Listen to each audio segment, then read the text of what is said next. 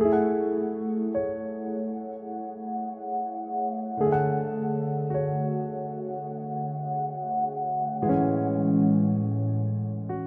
and welcome to BYU After Me Too. I'm Angela. After someone has experienced sexual assault or harassment, they might need support but not know where to turn. They might not feel comfortable talking to their friends and family about it, and they might feel scared about going straight to the Title IX office by themselves. At BYU, the support they need might come from a sexual assault survivor advocate. A couple of episodes ago, I talked about 23 changes that made BYU a safer place for sexual assault survivors. Some of these changes had to do with organization and management, others had to do with Title IX investigations, and some involved education and awareness. But other changes are completely centered on providing survivors better resources. Dr. Lisa Levitt has filled the position of sexual assault survivor advocate since its creation in 2017.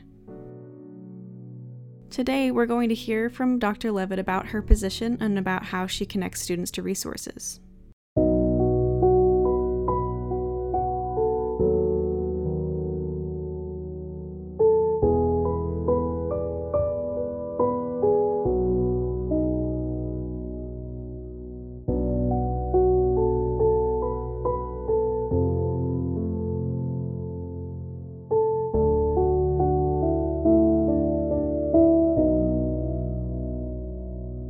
So Dr. Levitt, can you just kind of tell me about your role as sexual assault survivor advocate?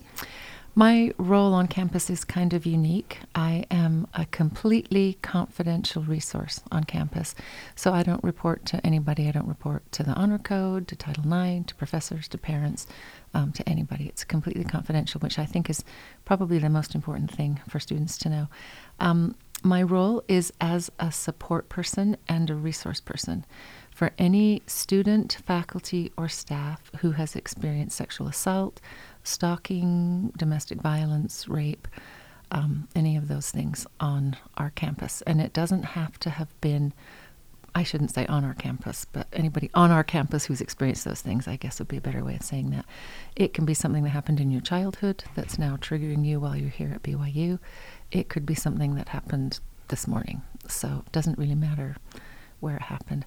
But my primary role is to provide support and resources for students. Right. And then can you talk about some of those other resources that you might connect a student to? Okay. So I connect to students both on campus and in the community. While I'm not at all associated with the Title IX office, I do work very closely with the Title IX office, and I think that's a great resource on our campus. They can do some things that I can't do. They can, if a student needs to move, for example, or they need some help with their job or whatever, Title IX can do that. So I can connect them to Title IX. I also go with them to Title IX quite a bit and support them through that process. I connect also with women's services. They're a great resource on our campus.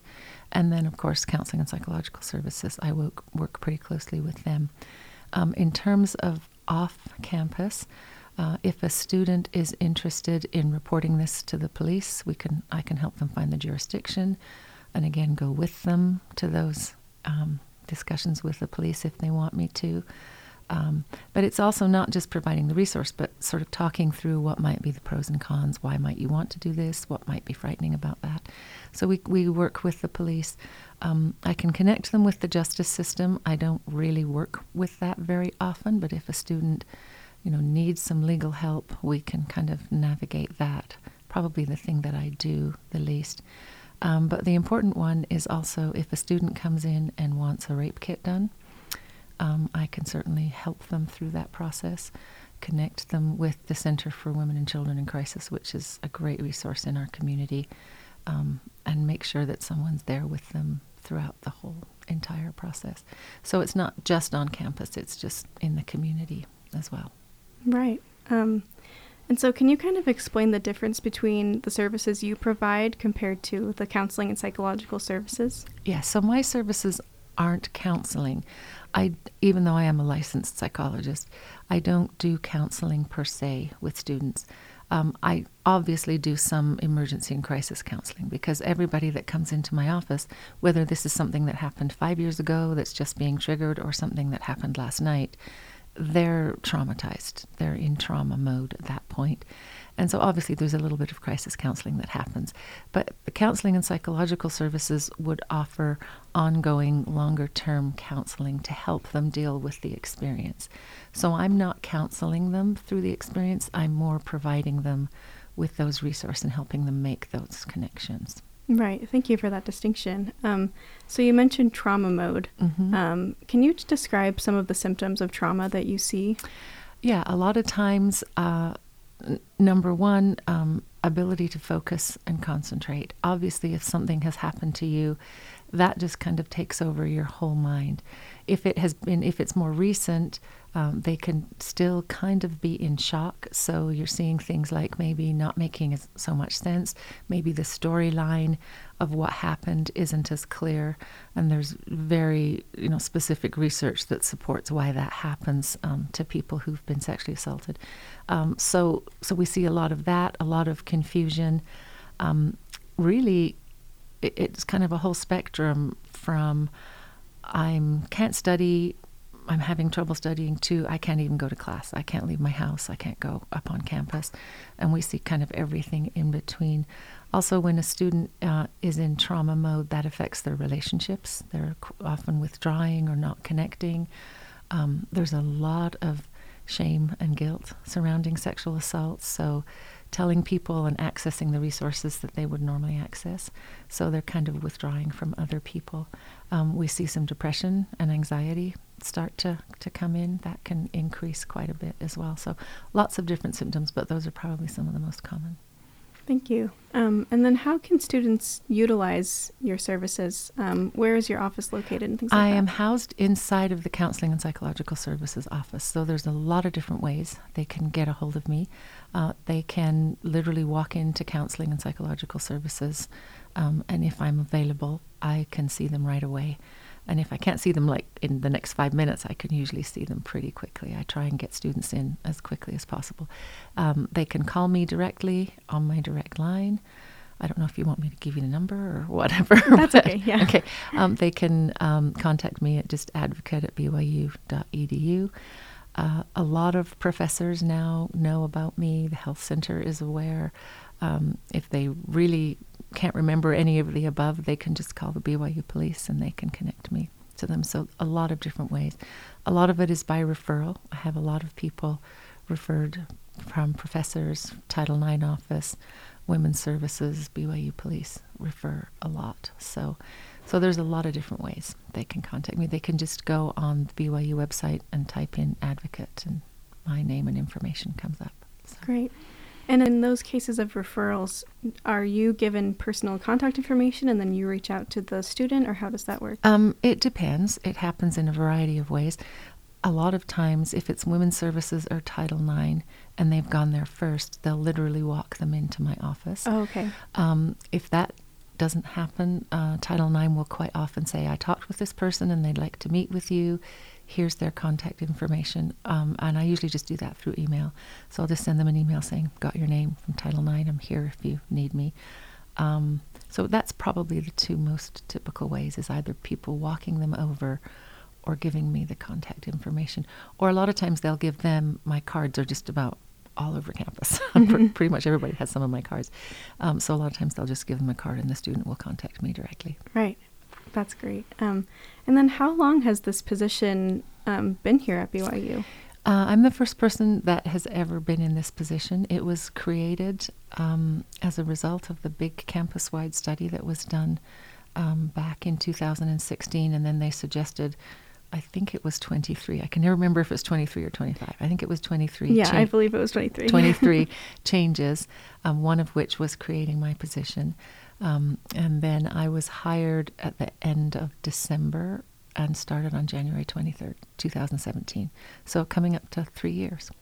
Right. So.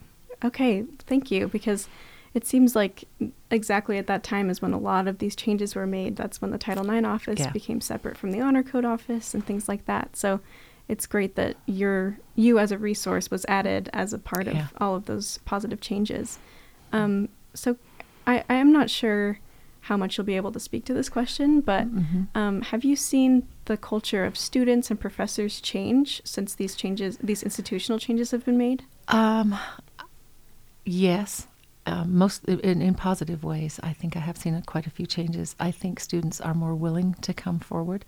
The one thing that I think is important to know is that from the very beginning, the administration of the university were adamant that this should be a confidential position. And I think that was really important because even though that's a law now, at the time, that was not necessarily a law, but a lot of advocates weren't confidential, but they insisted that was confidential. So I think that in and of itself has made it a much more safe environment to come forward. I have seen professors much more willing to refer people, just because they have a place. I think before it was women's services or maybe the counseling center, but there wasn't a designated place. I have seen a change in the attitude as well. Change is always slow, but there have been changes in terms of believing survivors and helping them get the resources that they need. So I think, there has definitely been a change in the positive direction. Definitely. And as far as conversations like this that are being had on campus, in what ways do you feel that BYU needs to improve in creating a space for sexual assault survivors? That's a hard one because I think it's interesting as I go around to different conferences for advocates around the country. When this position was created, I think BYU, for a number of reasons, along with a lot of other universities in the country, was the whole Title IX thing was kind of interesting. But I have noticed since we've started this program that we're actually ahead of a lot of universities in terms of creating a safe place. And so I think that there's always change that can be made. We can always improve and always move forward. I love what Title IX has done and women's services with having a lot of events, a lot of awareness. I think that needs to continue. I also just think educating the students on a personal level, having them go to websites, look this kind of stuff up, be familiar with how do you help a friend. A lot of it is going to happen on the individual level as well as on the institutional level. So could we do more? Yes, I think we could do more sort of proactive stuff. I know that they did a survey 2 years ago of students, and I know that they're planning on doing that, I believe, next year again. Things like that, gathering information, continuing the ongoing conversation, I think are vitally important. Yeah, absolutely. How about for sexual assault survivors themselves? Like, how does your resource help them through their healing process? I think the most important thing, the thing that I see the most often is instantly, the first thing that they feel is just this sense of relief. Oh my gosh, there's somewhere safe. There's somebody that knows the resources. There's somebody that's here to support me. I don't have to do this alone. And I think that is probably the thing that I see first. I a lot of times have students say, I'm so grateful that there's somebody like you on campus that I can talk to about this, that knows that I'm helping them understand, why they reacted the way they did. We all think if that ever happened to me, I would fight and scream and kick and do everything, and then we don't. And so helping them understand that, I think, is pretty important. So I feel like just having somebody in their corner is huge for a survivor because they're feeling confusion, they're feeling guilt, they're feeling shame. They're, like I said earlier, they're not being able to function on a daily level, and just have someone say, hey, we can do this together, I think is probably the most important thing. Yeah, I'm sure it really is for survivors. Mm-hmm. And so from what you've told me, a lot of these changes to BYU came in the year before the Me Too movement had started. Mm-hmm. So looking back on it now, do you feel that the Me Too movement has impacted BYU? Yeah, absolutely. I think it was such a huge thing and such a, national, just across the country, but probably, across the world, really. So I think the Me Too movement definitely impacted it. I think it empowered women. It empowered them to stand up and say, hey, you know what? that happened to me too, exactly like they say it. I think the other thing that it did that maybe we don't often think about is just the education piece in terms of people standing up and saying, oh, this happened to me. I have so many survivors that come into my office that say, well, I'm not even sure if I was sexually assaulted. I think I was. What's interesting is I've never ever had someone say that to me, and then I said, well, actually, no, you weren't. It's always, yes, you were. So just the education piece of the Me Too movement, I think, was huge. It allowed students to say, this happened to me, which I think in our particular culture is hard. I think it's really difficult for students to stand up and say, hey, me too. So I think it had a huge impact. Yeah. And so you mentioned that in our particular culture, this may be hard for people to acknowledge sexual assault. So why do you think that is? I think it's just because of the way that we talk about sexuality in general. And that has changed in huge improvements across our culture. And by that, I'm talking particularly LDS culture. Huge strides. It's talked about much more openly now. And I don't think that that's just typical to the LDS culture. I think that's typical across the world. We're talking about it more in general, and so that's reflected in the LDS church as well. I think a lot of times women, it's the shame and the guilt aspect. They feel like, oh, I'm going to get kicked out of BYU. This must have been my fault. So I think that just all plays into it. And just a fear, which is typically not going to be the case, but a fear of the consequences. Right. But I am seeing a big decrease in that. Seeing, phenomenal bishops and stake presidents and just a lot more education in general on campus and in the church that is hugely helpful, to survivors. Mm-hmm. And I like that for both the Me Too movement and for changes in our LDS culture, you've talked about education, because it seems like that really is the difference between someone acknowledging their own sexual assault or acknowledging others and not. Yeah.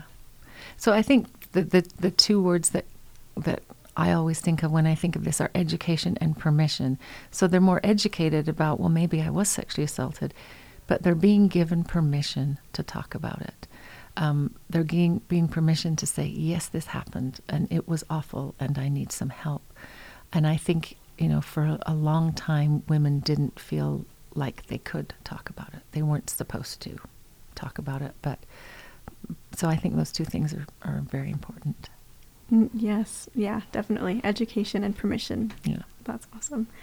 Well, thank you so much. You're so welcome. Those are all the questions that I had, but I want to leave some time open for you to just talk about anything else that you'd like to discuss. Gosh, there's a lot of things running through my mind.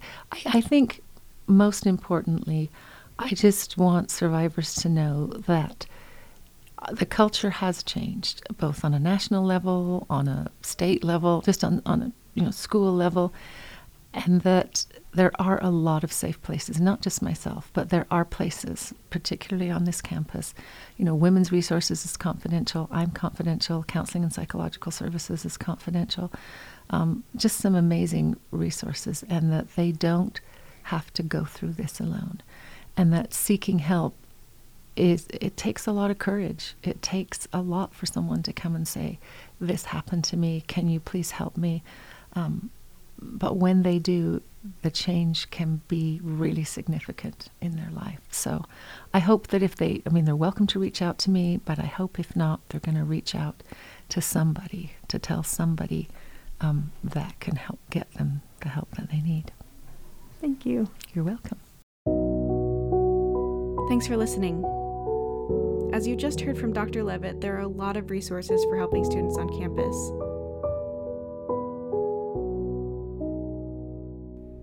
Next time, we'll hear another Me Too story from a BYU student. Thanks to Abner Apsley for the music. This is BYU After Me Too. I'm Angela.